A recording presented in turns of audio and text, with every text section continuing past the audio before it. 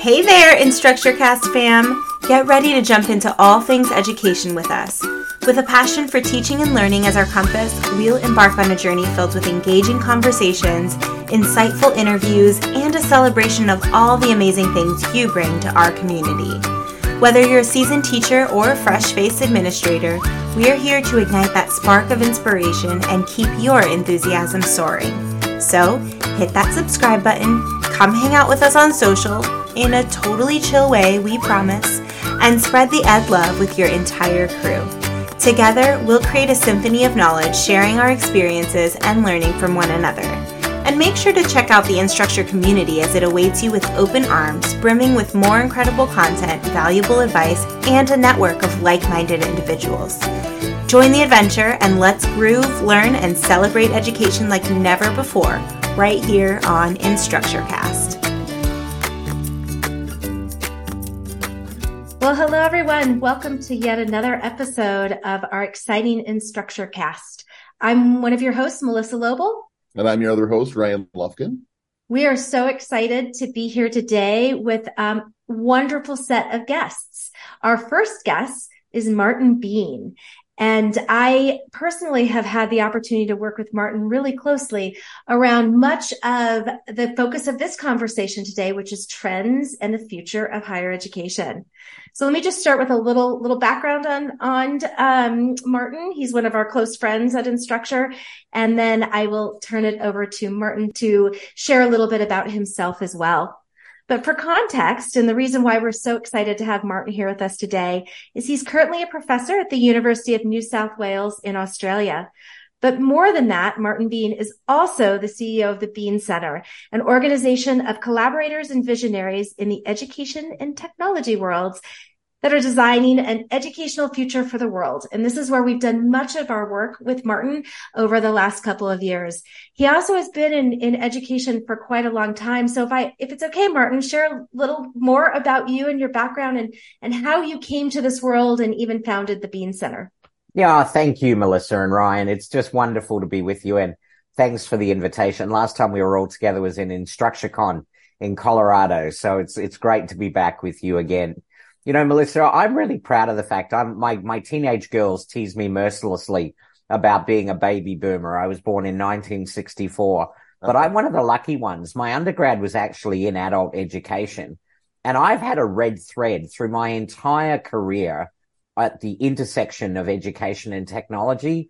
And it's been such a fascinating journey from literally the very first personal computer being put on the desktop all the way through to where we are now, where we have these emergent technologies that, you know, from my perspective, creates probably the most exciting time in my career, but also for all of us as leaders in the space, undoubtedly the most turbulent chapter of my career as well, as we all seek to understand, implement, navigate, but always putting the student at the center of those challenges or opportunities has been the way that I've approached it. Perhaps for the listeners today, I'm a very rare college president because I'm actually bilingual.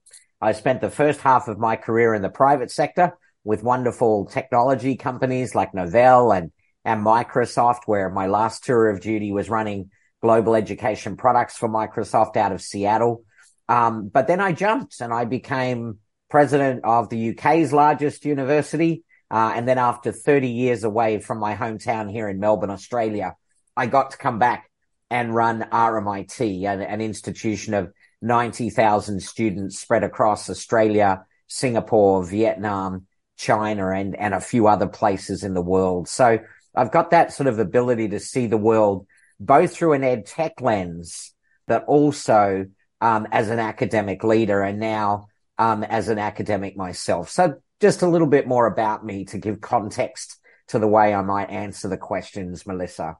We're so lucky to actually get to talk to you. I love that we're able to share, this conversation with our audience, because I think every time we walk away, we all walk away a little bit smarter. And so I look forward to that. So as we jump into the questions, you're, like you said, in a pretty unique position to be able to give some insight.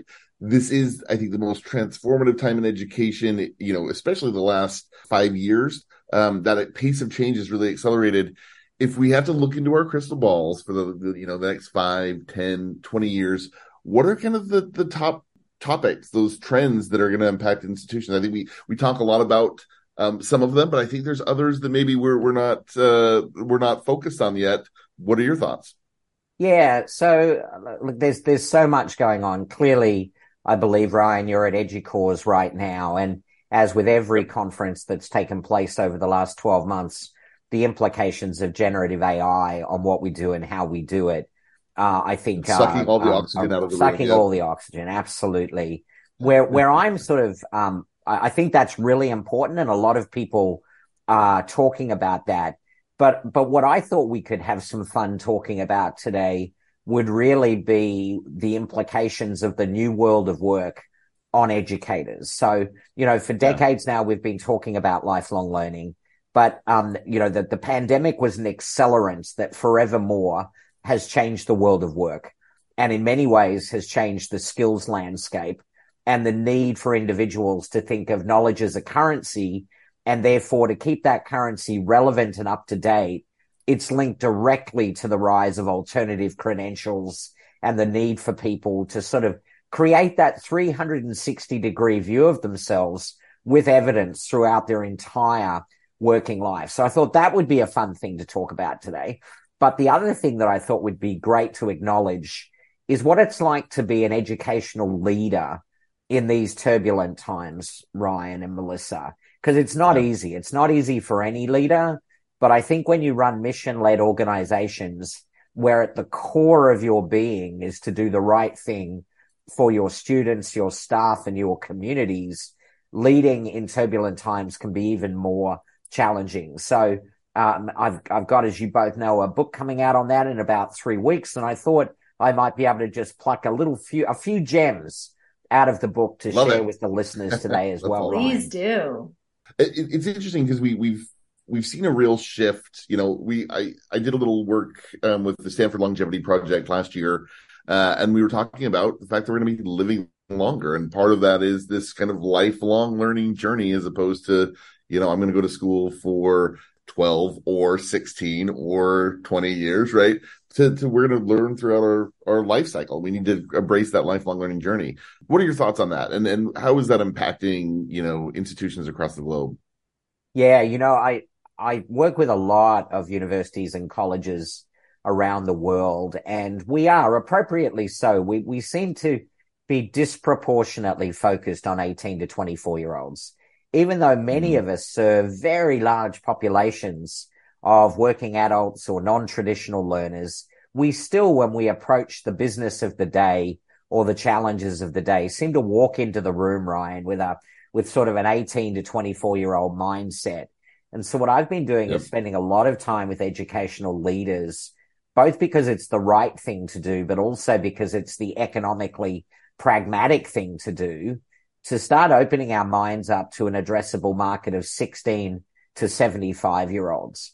Because if we actually step back and say, no, we are here to serve 16 to 75-year-olds, it changes the way we think about what we do, how we do it, the personas of who we serve, but it also opens up a significantly greater number of students that we can serve, but also communities that we enrich, both from an access perspective as well as a student enrollment perspective, particularly in economically tough times. So I think you're dead on, Ryan. I think that really is the challenge. And I often talk about it, we're sometimes trapped by the tyranny of conventional wisdom inside higher education. It's the way we've always done it, so therefore we'll do it that way. And we're somewhat trapped in supply side thinking.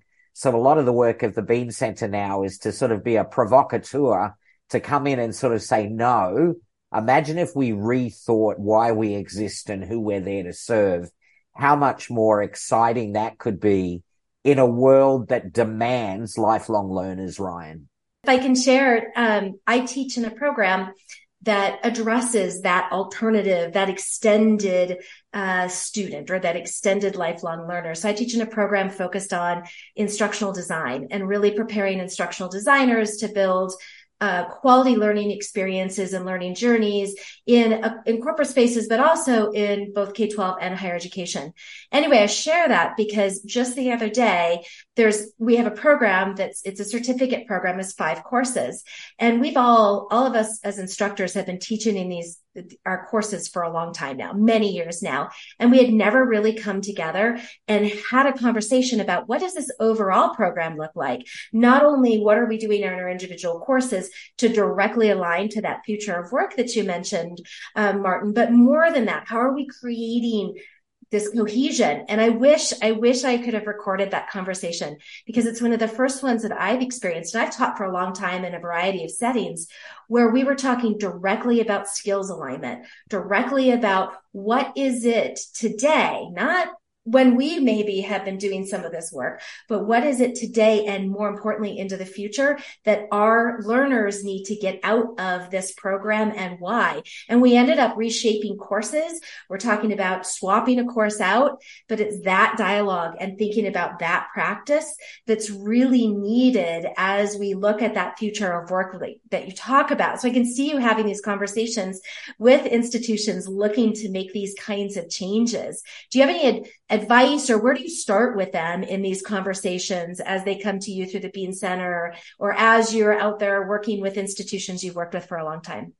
Yeah, boy, we could spend all day on this, Melissa, but that the disruption continuum that sort of walks left to right from the need to have properly defined skills with digital signatures that are developed, written, and published by people that know exactly how to do that and define the skills we're looking for, them being enshrined inside skills libraries and taxonomies, those underpinning our programs and our credentials, them being knitted together in logical pathways that are personalized for the individual and then deposited in digital wallets that the individual, if they choose to do so, can express to the world of work, can be discovered by the world of work, verified by the world of work, and unlock talent no matter where that talent is.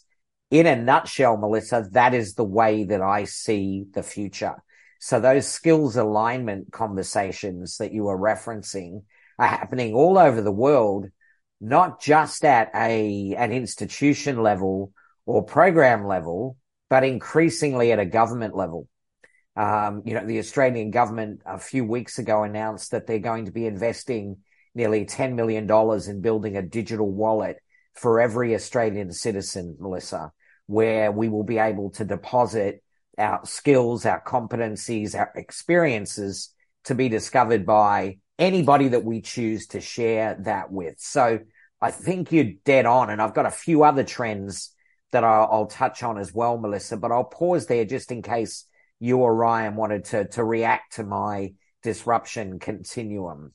I love that idea that, breaking away from that traditional model and looking at, 16 to 75, because data shows 40% of students that start a 4-year degree don't graduate, right? How do we create on-ramps for them? We're staying at jobs not as long, right? I think the average tenure now is something between 3 and 5 years, as opposed to, our parents who worked for the same company for 30 years. So that need for reskilling and upskilling, just the pace of change driving new jobs all the time. So I love that approach. And I think it's fundamental to us evolving, right? And the continuum you described, like you emphasized, it's not just about the institution and what's the institution driving in that learning experience, but it's the community partnerships, it's the government getting involved in those conversations and shaping this, and it's industry, right? You can't build a skills taxonomy without informed understanding of what it is that learner needs to be able to demonstrate when they step into that job that they're preparing for. And you also can't build it without folks thinking about the transferability of that, either within organizations, across institutions, or even just more largely as, we do move around like Ryan described, from role to role, job to job, experience to experience. So I think it's dead on. The other part I like about what you shared is I think it's a very simple, I don't want to say simple, but it's a very sort of organized formula for thinking about each part of that continuum as, institutions or as governments or as other people listening to this are looking to step in and think about how to change that world of work and the alignment of what we're doing in education. But all that said, I'm curious, what are some of these other trends that you're seeing that we can dig into?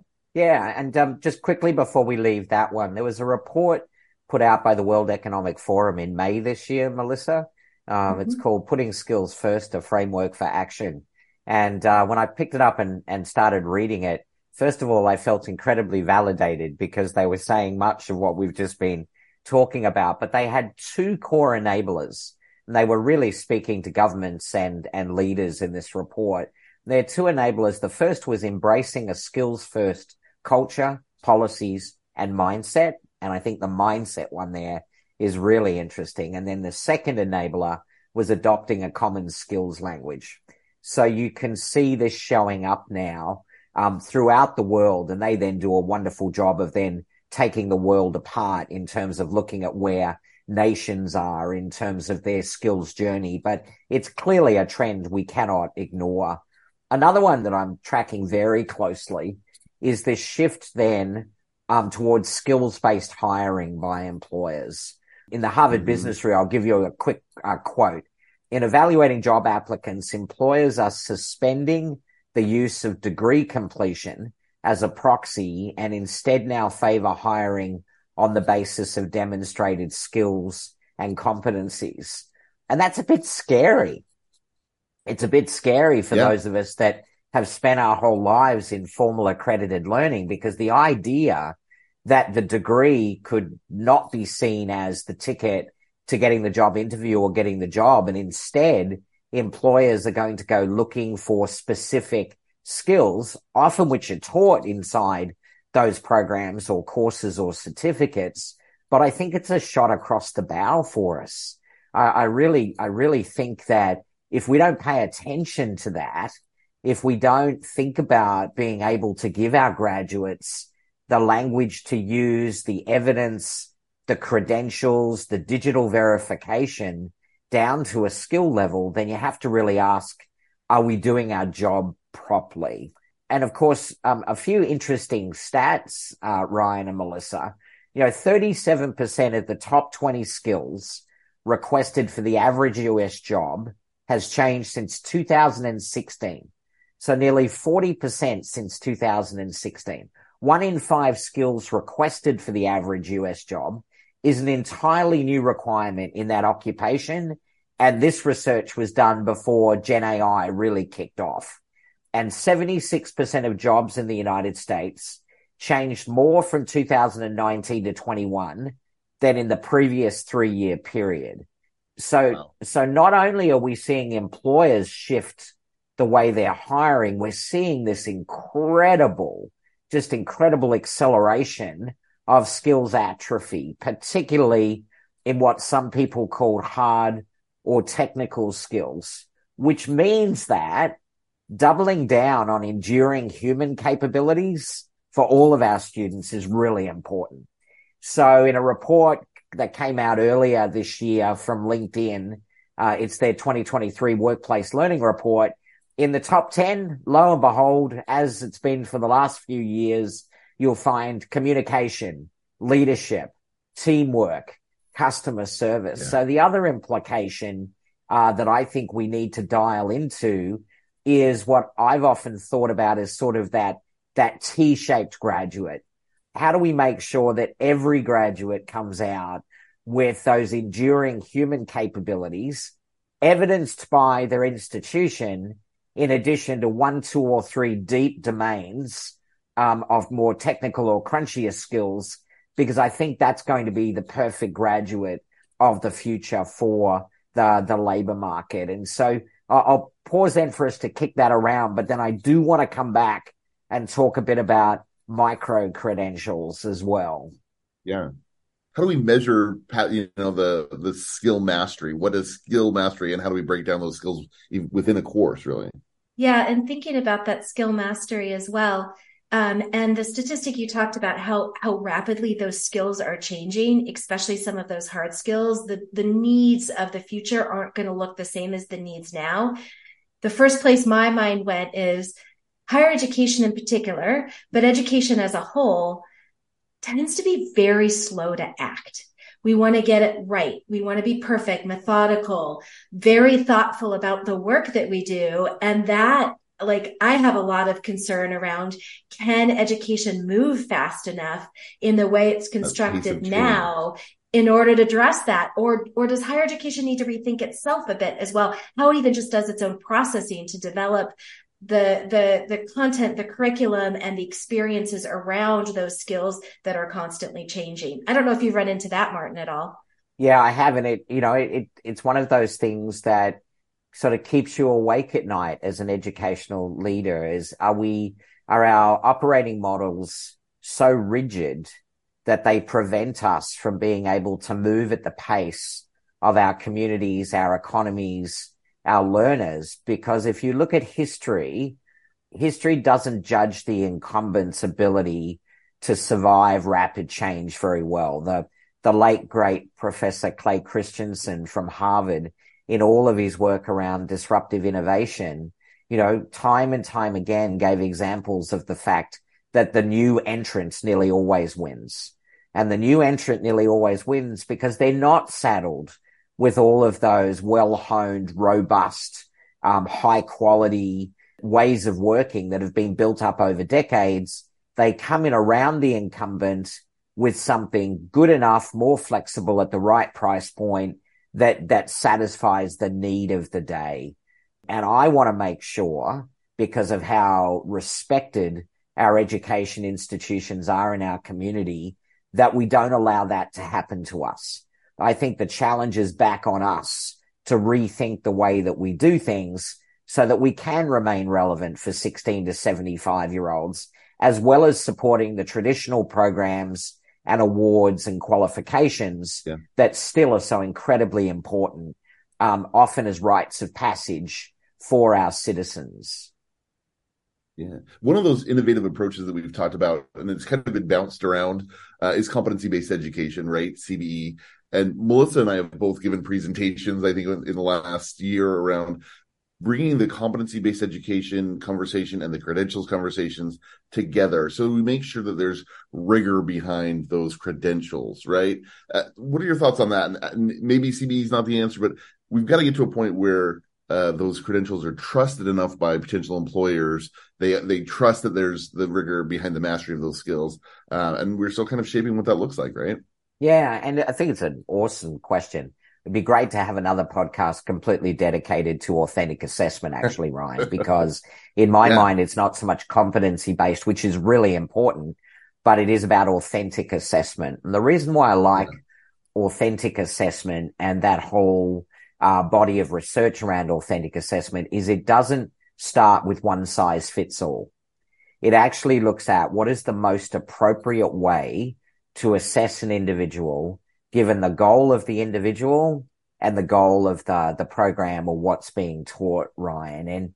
And in all my work, I've discovered that there are several different reasons why institutions deliver micro-credentials. And I'll quickly just go through them at a headline level because it helps answer your question, Ryan. So the first reason I found is that to help improve the graduate outcomes of their students, enrich the body of knowledge that they've studied to actually help them get their graduate outcome they're looking to get. The second is widening participation. And you touched on that, Ryan. It's how do we create gentler on-ramps and off-ramps for students, particularly those that normally don't participate in formal education, to move in and out of our institutions through their life. The third, which has been a big one over the last few years, is to create a new income stream for institutions from adjacent markets, from B2B, from transnational education, from lifelong learners. The fourth is actually to supplement programs to build those enduring human skills that we talked about before. Actually supplement what institutions are doing with micro credentials written to the transcript in those human capabilities. Often they're doing it for staff professional development.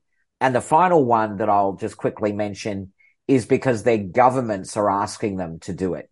They're drafting and releasing specific policies to get them to react in more flexible ways. So if you sort of say they're the reasons why institutions are launching micro-credentials, Ryan, you've really got to have then the right assessment to match the objective of why they're doing it. So in some cases, you'll absolutely want that to be a high stakes type of assessment where you minimize the chance of plagiarism or cheating or collaboration. But in other cases, you may want the assessment to be a piece of personal reflection that actually gets published alongside the credential that allows people consuming the credential to read my reflections and make their own mind up as to whether I have appropriately mastered the topic. So I think the conversation that needs to be had is a conversation of how do we strategically define why we're doing the micro-credential, who we're serving, what the outcome is, what the institution is warranting that the micro-credential stands for, and make sure that's all written into the JSON and into the landing page of the micro-credentials so that, as the English would say, it does what it says on the tin, Ryan. Because I think ultimately that's our goal. It's not to prescribe any particular type of assessment, but it's to be completely upfront and honest about what was taught and how it was assessed. To really build that trust, right? And Melissa and I were in Manila earlier this year, and the Philippines have exactly what you're talking about, a government mandate for more credentials programs to get more learners into highly technical jobs more quickly. And that they're really looking at credentials as the pathway for that.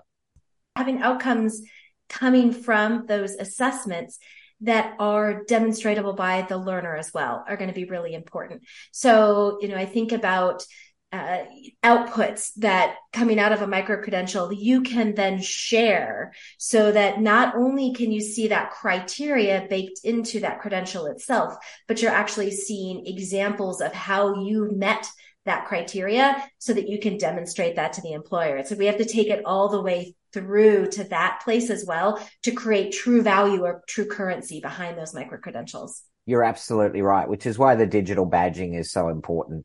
And everybody gets too fixated on the image file of a micro-credential, Melissa. Actually, the magic of a digital badge is not the image file. It's all of the data that's written into the image file. Yeah, that metadata that goes along with it, right? Yeah. It's so true. I often tell, I happen to have a badge associated with an activity that my students do in my course. But I often have conversations with faculty in particular, and even institutions where they're like, well, we'll just badge each course. That's how we're going to get into badging. Here's our course and here's a badge. It's like, well, that is not the same. Learning in a traditional academic course is not the same as developing key skills and being able to demonstrate those key skills. Now, they can happen in the same place, and you can even assess in similar ways, but those are two different outputs, and it's often not as simple as just badging a course or badging a program necessarily. I totally agree. And, perhaps for the listeners that are worried about, if they build supplemental micro-credentials, will their students want to take them? I'll just give a really quick example, if I can, from when I was president at RMIT. We decided that we wanted to launch micro-credentials to supplement our programs for all of our undergraduates if they wanted to take them in areas of enduring human capabilities, along with some specialist technical skills. So we did data literacy, emotional intelligence, cultural differences and similarities, etc. And you know what? Over a 3-year period, we had 250,000 cred course enrollments by 60,000 students and 3,000 staff, and none of them carried credit. So all of those tens of thousands of people were hungry to get the learning, but also the credential, because they knew that combined with their program of study was going to differentiate them in their communities and the world of work. And so, if it's done well, my experience is that it is just such a game changer for an institution and their ability to serve their students, staff, and communities. That's amazing. I love that. Yeah, I fully agree. I just think about my own political science and history undergraduate degree and how much better suited for the world of work I would have been had I taken in parallel a data analytics micro-credential or certificate, or I would have, taken even some of the more technical skills like cybersecurity or digital literacy. That would have just made that degree come to life and be applicable in so many more settings. But even then, I did a certificate a couple of years ago with eCornell and in data-driven marketing, right? Just to polish my skills so I could learn a little bit more about analyzing data within the marketing perspective. Those great for adult learners. There's so many options available right now. And I think it's interesting because right now the value tends to be associated with the issuer, right? More so than a defined skill taxonomy. But I do feel like we're moving to that more standardized approach. I agree. I think the days of thinking that low resolution signal of where we studied and quite an unhelpful label of what we've studied is just the world of yesterday.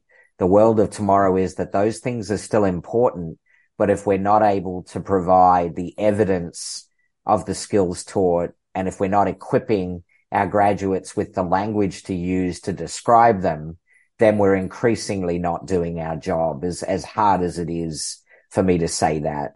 I think we totally agree with you.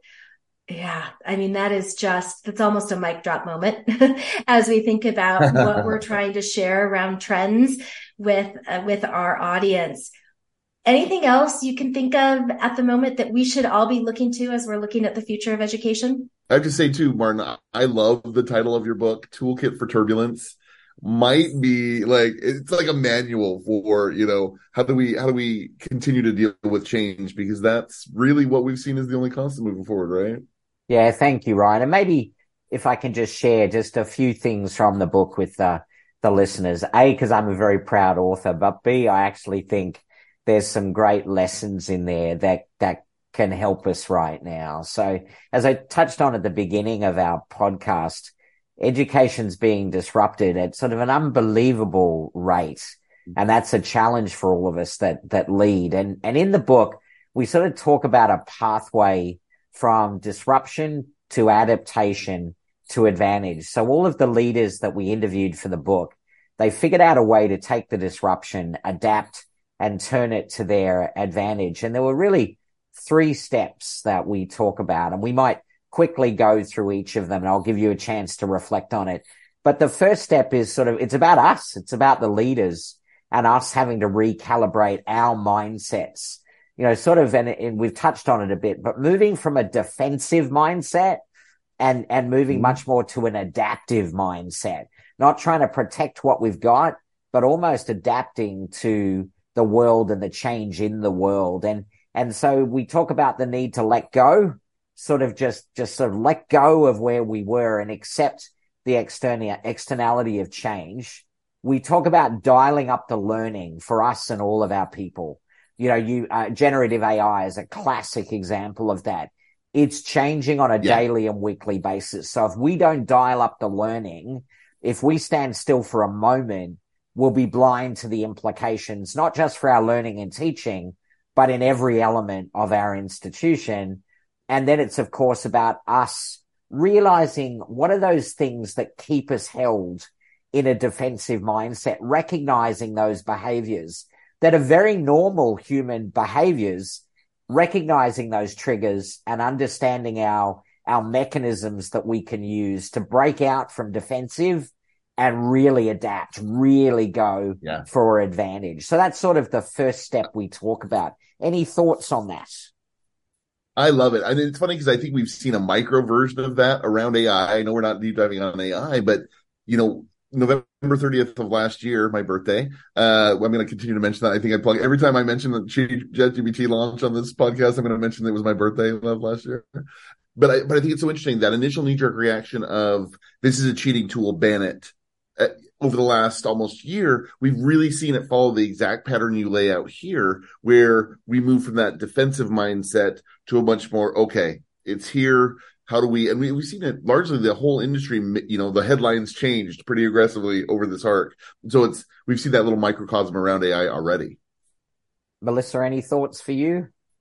I just think the focus on advantage is just so critical in an increasingly competitive world in education. I mean, the reality as educators, we're competing with others that we never competed with for learners' time and learners' energy. And so thinking about how we use the type of change that we embrace to our advantage only helps us bring out more opportunities and only helps us as educators be more prescriptive around how we drive innovation in education in such a way that education can continue to be relevant well into the future. Yeah, no, I agree with both of your observations. The second step we talk about in the book is just their teams. So, and you can think about that as the leadership team in an institution or a program design team. But we sort of talk about the need for 3 core processes to happen all the time: aligning, all getting on the same page; collaborating, figure out ways that we need to work together to be effective, and that all teams are built and nurtured. They don't happen. So what are we doing to really collaborate effectively in this turbulent world? And how are we getting the truth into the room? How are we bringing the voices from the edges, our stakeholders, our students, our staff, our communities? How are we getting that real-time data into the room as and when we need it? Going back to something you said before, Melissa, not striving for perfect information, bring the 80% good enough into the room.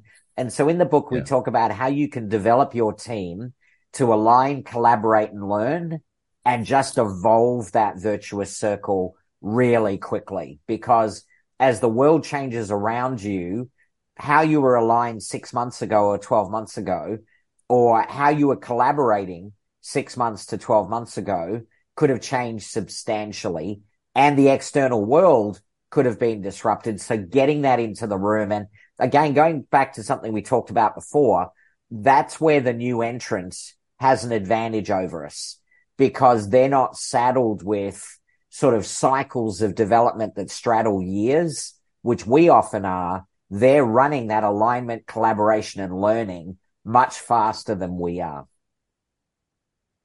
The emphasis for me on that is that learning piece. I often challenge institutions, educators, we're focused on helping others learn and understand themselves as learners. We need to be doing that ourselves every day in our practice. And if we aren't, and going through that cycle of building the team and collaborating with that team and learning from that and feeding it back in, how can we create depth to what we're teaching and learning and teaching our learners, unless we're very aware of that and modeling it ourselves? Yeah. And I love the collaboration piece, because I think sometimes there's a natural tendency to box out the people who are detractors, who aren't aligned. And in reality, pulling them into the process is the best way to make them advocates and align with the overall goals. Yeah, it's so true. And we spoke to a lot of the leaders, and we were talking to them about what lessons they learned in leading through the pandemic, Ryan. One of them that they really loved was the fact that they were bringing people into the room that normally wouldn't have been part of the conversation. And they realized those perspectives, how invaluable they were in their decision making. And what's worrying me a bit as we're sort of in pandemic recovery is we've started to push those people back out of the rooms again.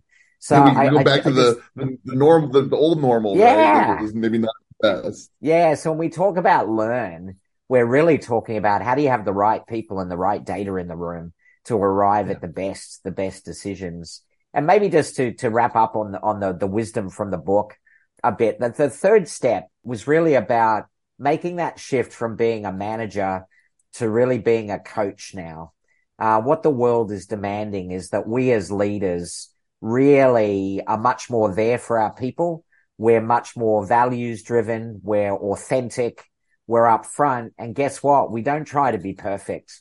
We strip the veneer off, because everybody saw us at our most vulnerable and they loved it. And so one of the superpowers for leaders now is to just bring your authentic self.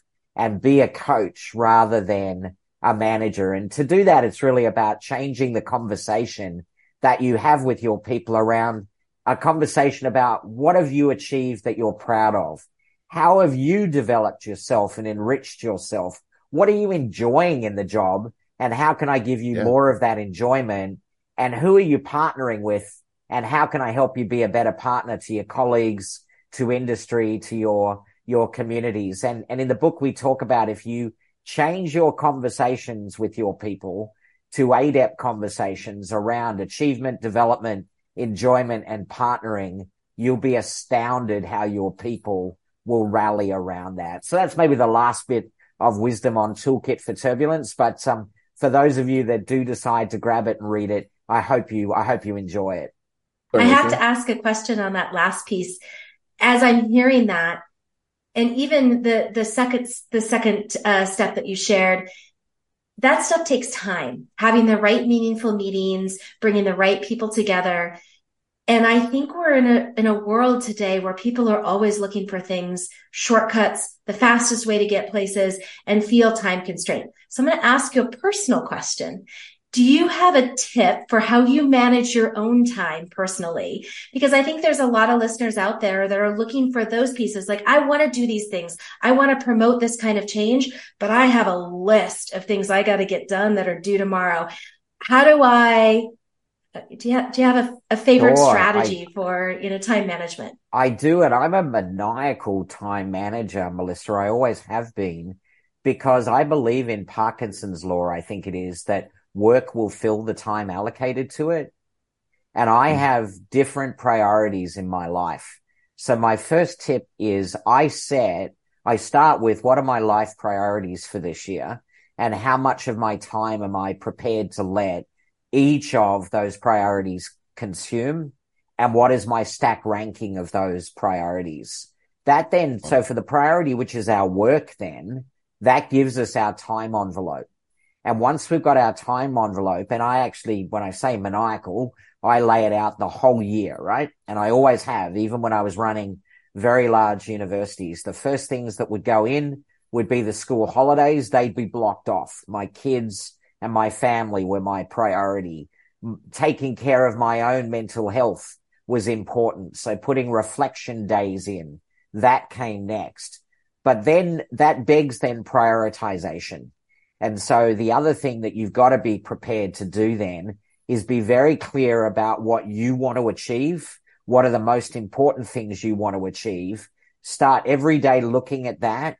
Focus on those first, get those done. Ideally, have a good, rich conversation with your manager where you're both on the same page, and start there and focus on those things first, and only move to your B and C priorities if time permits. And I think if you get into that mindset and you're willing to have that daily discipline, you'd be amazed how much more healthy you'll feel, achieving you'll feel, and you'll actually win the respect of your people, because instead of emailing at 10 at night, they will only ever hear from you when they need to hear from you at 10 at night. Yeah. I love that. Thank you for sharing that. I just love that feedback. It's amazing. I know. And Ryan and I are quite close, especially as we've been putting this podcast together. And I think there's pieces. I know Ryan's thinking, there's pieces. I hope you listen to that, Melissa. Oh, yes. And I think this goes both ways of how are we managing both of us our have notes time. we're taking on this. Yes. That's right. Exactly. We're running out of time, but I do want to say what else. I'm looking forward. I've already pre-ordered the book. I'm looking forward to it. What else as we wrap up? What other recommendations would you give as we look towards the future? We're approaching the end of the year. It's almost that reflective time of the year again.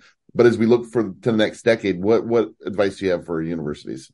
Yeah, and I do love reflection. I really love it, Ryan. So I do enjoy getting to the end of a year because it's the summer here in Australia, and we use it as our reflection time because the sun's out. It's typically when we take our vacation. So don't squander reflection because it's really important.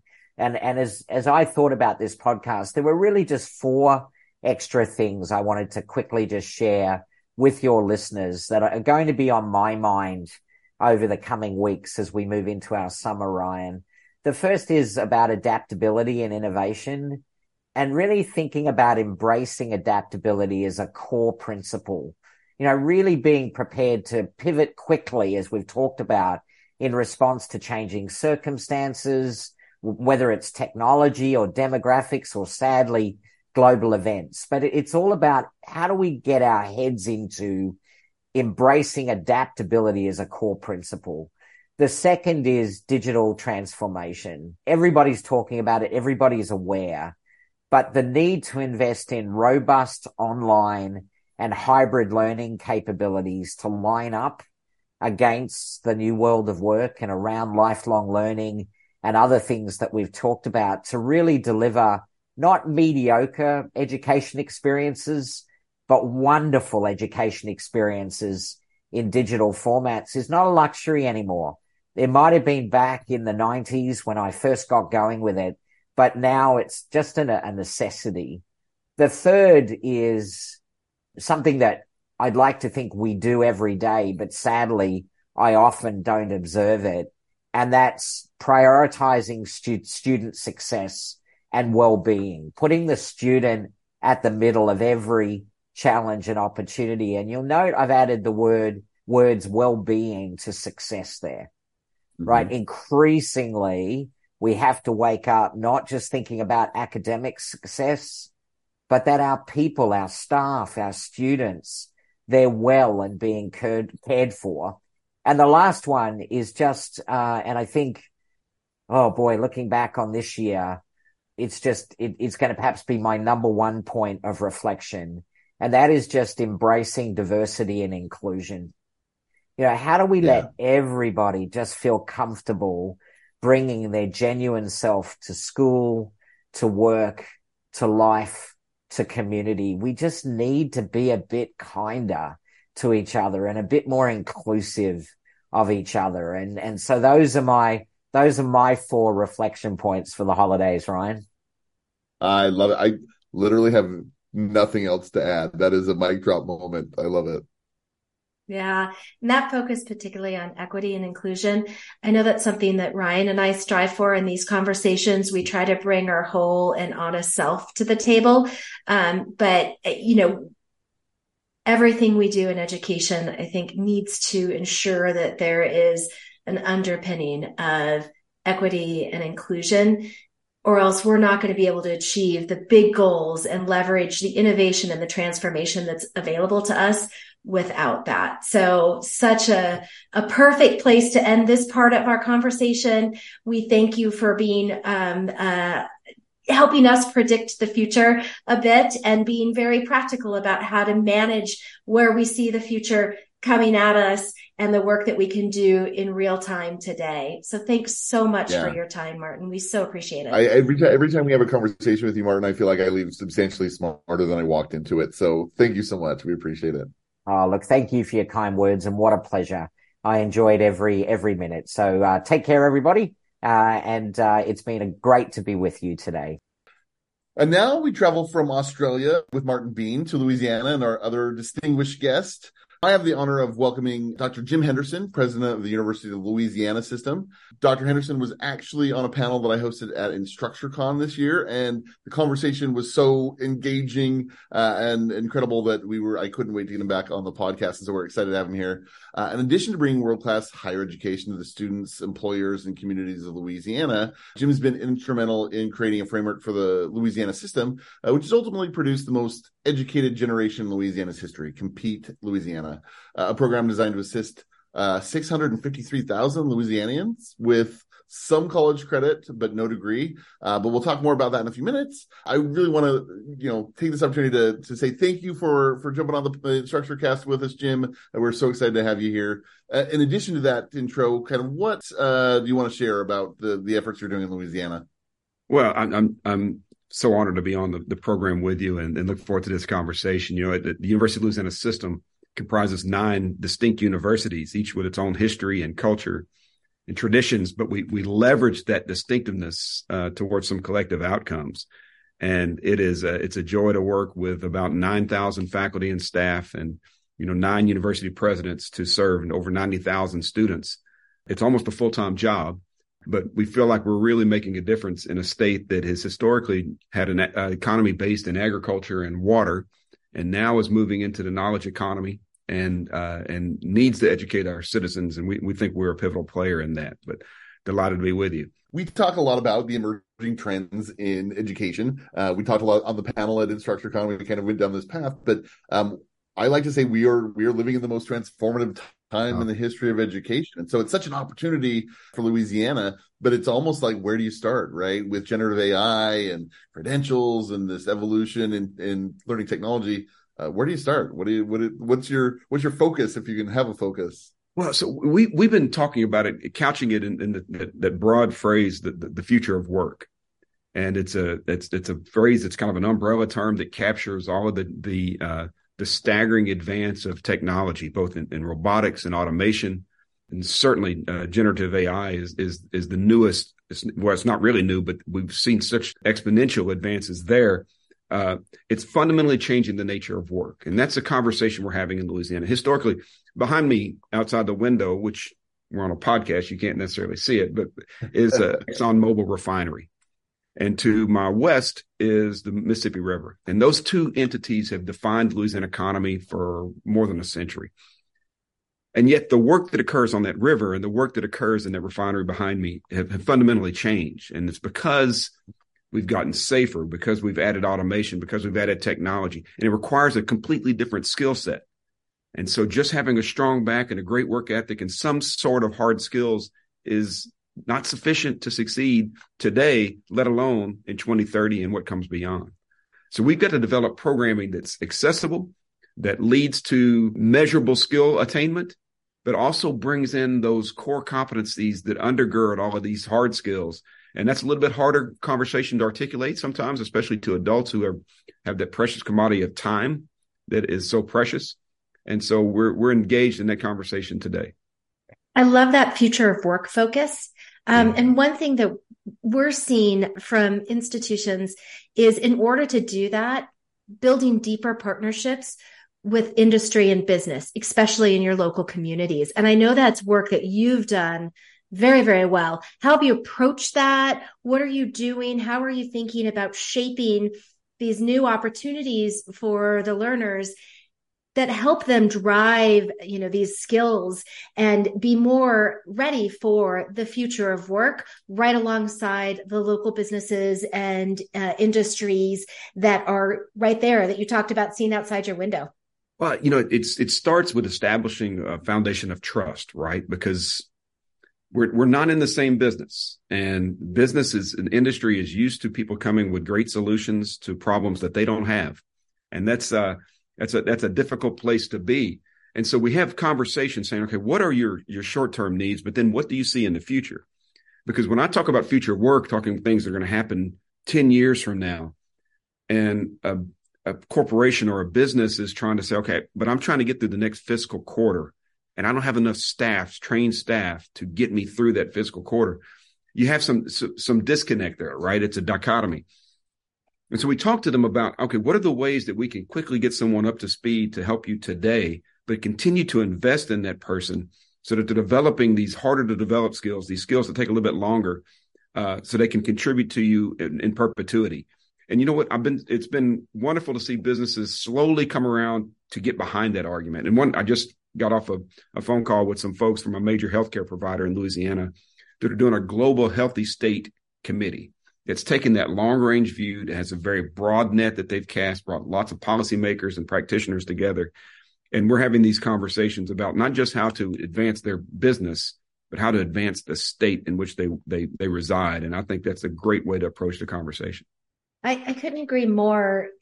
This idea of it's not just about advancing the learner's opportunity to step into a career or grow their careers, but it's about also that learner's ability to impact their local community, their state, their broader geographic region, even their country. And when we start to think in that perspective, a lot of these perhaps trends and maybe even disruptors that people are seeing actually are opportunities for us to create a much more healthy space for future generations. So I really admire that work and that the way you're looking at that work. How did you get started? Like you said, you talked about creating these relationships and really working with folks. How did you get started with just even your overall projects that you're working on in the state? Well, it's a lot of conversations, right? It's internal conversations. It's bringing faculty to the table. Listen, and this is one of the things about higher education. We've got faculty that are experts in their disciplines. They've got deep connections to those that they serve. They're the ones leading the research on the future. And for instance, we have at Louisiana Tech one of the nation's most advanced industrial organizational psychology departments.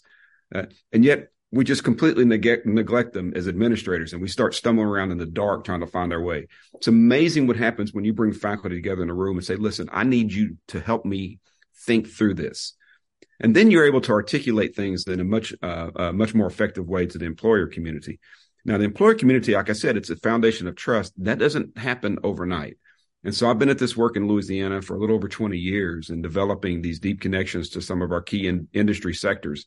And that's when they're willing to give you the benefit of the doubt, right? When your language doesn't necessarily match up with the industry jargon, or maybe you're talking in some broad ways about something that's very particular to them. We work very closely with the maritime industry. In fact, we just got authorization to create the new state maritime academy, the Universities of Louisiana Maritime Academy, that is going to serve an industry that, just think about this.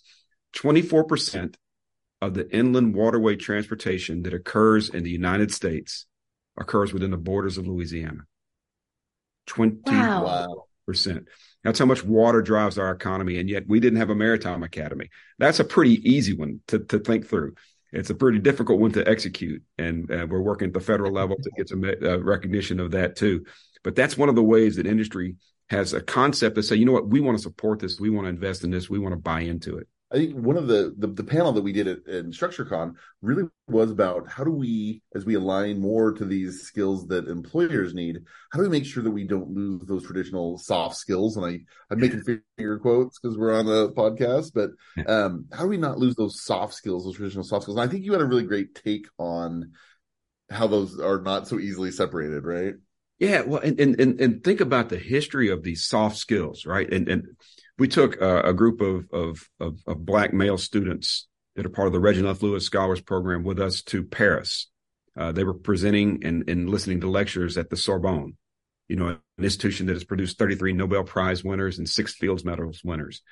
As we're strolling along the banks of the Seine River, I'm explaining to them how in the 13th century, people would gather on the banks of this river and listen to lectures on math and science and logic and writing, language arts, because they knew that broad education was the path to social and economic mobility. Well, here we are. I don't want to do the math on a podcast, but at least 700 years later. And those foundational skills are still exactly the same. We set about to work on what we call the core competencies model. And the core competencies, we brought faculty together. It took them 3 years to develop this. It's to identify the competencies that undergird every degree we produce. It doesn't matter if it's in dance theater or if it's in biomedical engineering. You're going to get the skills associated with the discipline, the knowledge and understanding associated with the discipline.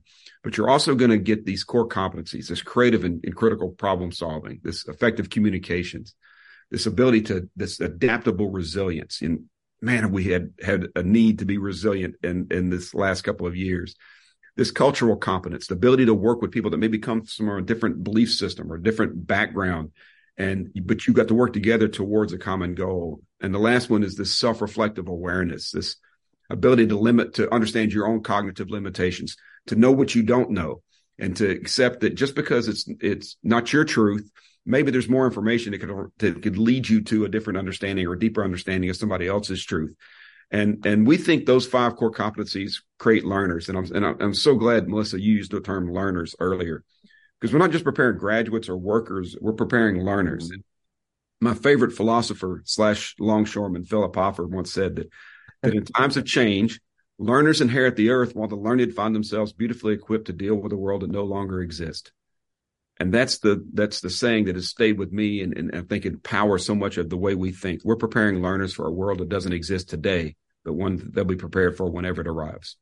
I love that quote. And I love how you picked up on learners. It's something that we're deliberately using because as we're thinking about the relationship between institutions and the learner, it's shaped so differently. That learner is going to come back and forth, hopefully, to your institution or collection of institutions and get different experiences because that world is changing so rapidly. One of the things that I also know that you've done very well and been very deliberate about in building these programs is making sure they're accessible and equitable. Talk a little bit about how you've been able to reach, in particular, students that may, or learners that may not have had access to some of these kinds of opportunities and really helping them get those incredible 5 competencies that you talk about. Yeah. So, we when I brought the presidents together 7 years ago for the first time to develop a strategic framework for our system, I said, guys, we've got to come up with some outcomes, some goals that are worthy of these institutions, more importantly, worthy of the students that we serve and the taxpayers that fund us. And one of the goals that we came up with was to create the most educated generation in Louisiana's history. Now, that's pretty audacious. But as we started to dig into that, we realized that in the aggregate, we have an undereducated populace. But when you dig deeper and you look at populations that come from rural areas and populations that come from lower socioeconomic backgrounds, populations of color, there's some great disparities in the state of Louisiana. And it requires targeted solutions to address the needs of these populations, being very, very purposeful in our work. And so we've approached that unabashedly. We have these conversations openly. We look for champions at our college campuses. I mentioned the Reginald F. Lewis Scholars. So these are 2 rising sophomore Black males from each of our 9 institutions. It's identified not necessarily for academic prowess or leadership, but they just have that je ne sais quoi, that grit, that it factor. Yeah.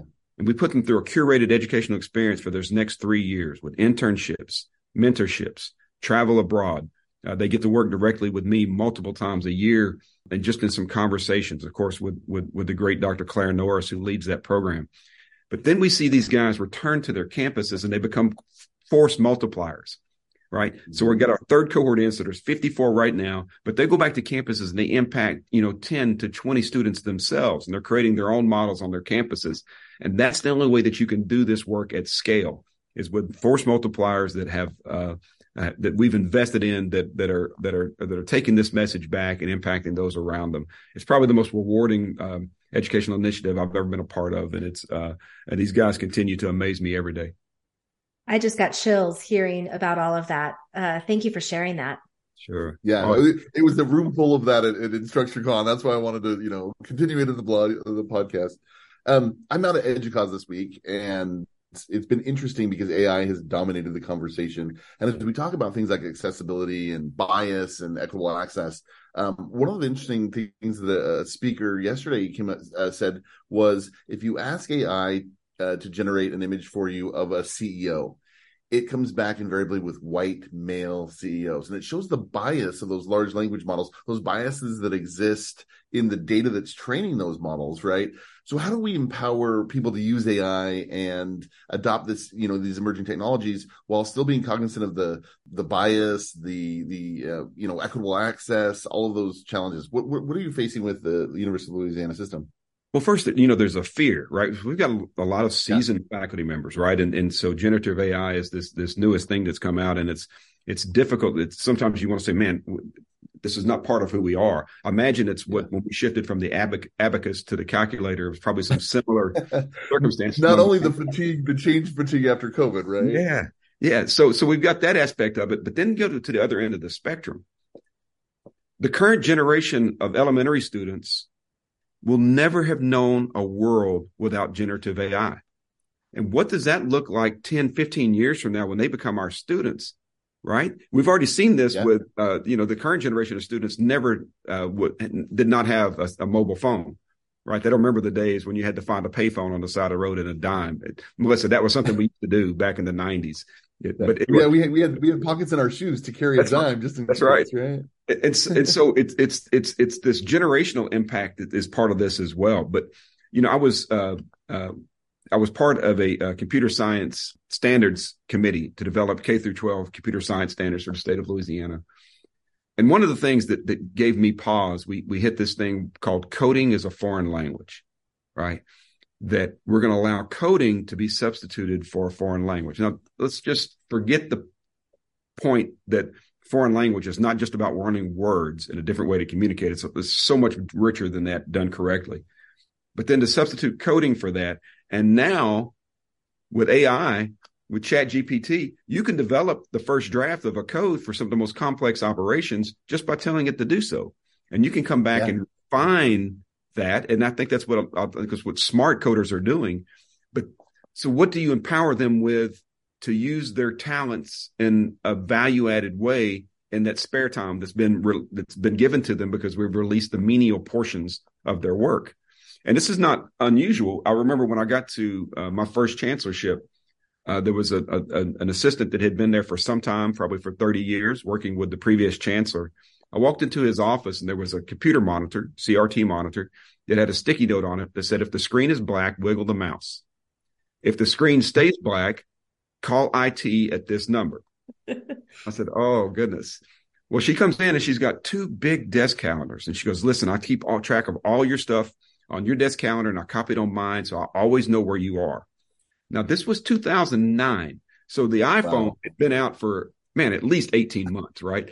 And I said, I keep everything on this phone and I really don't use paper calendars for anything.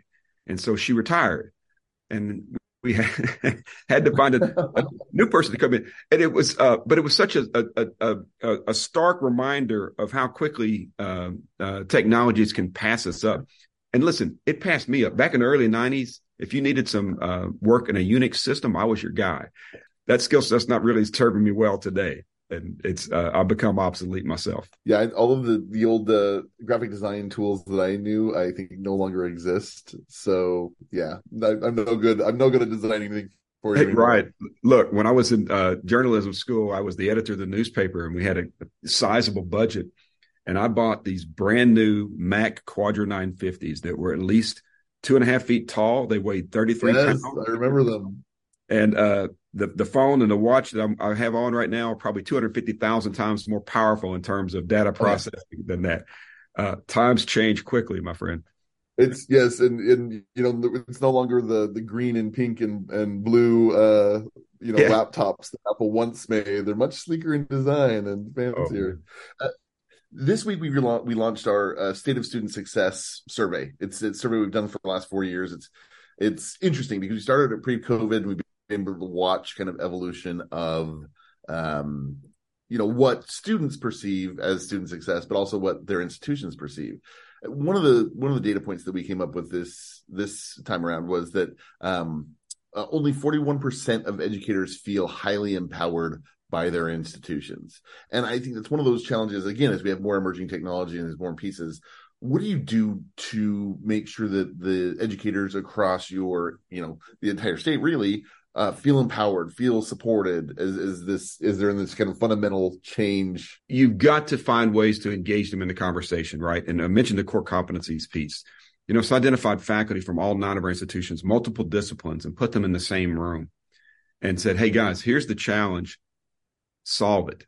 Give us the answers. Right? Didn't use them as just a rubber stamp, something that had already been done. I had some ideas about where I thought it should go, but when you put smart people in the room, they're probably going to take it in that same direction, but fill it with so many layers and flavors that make it truly like a gumbo we have in Louisiana.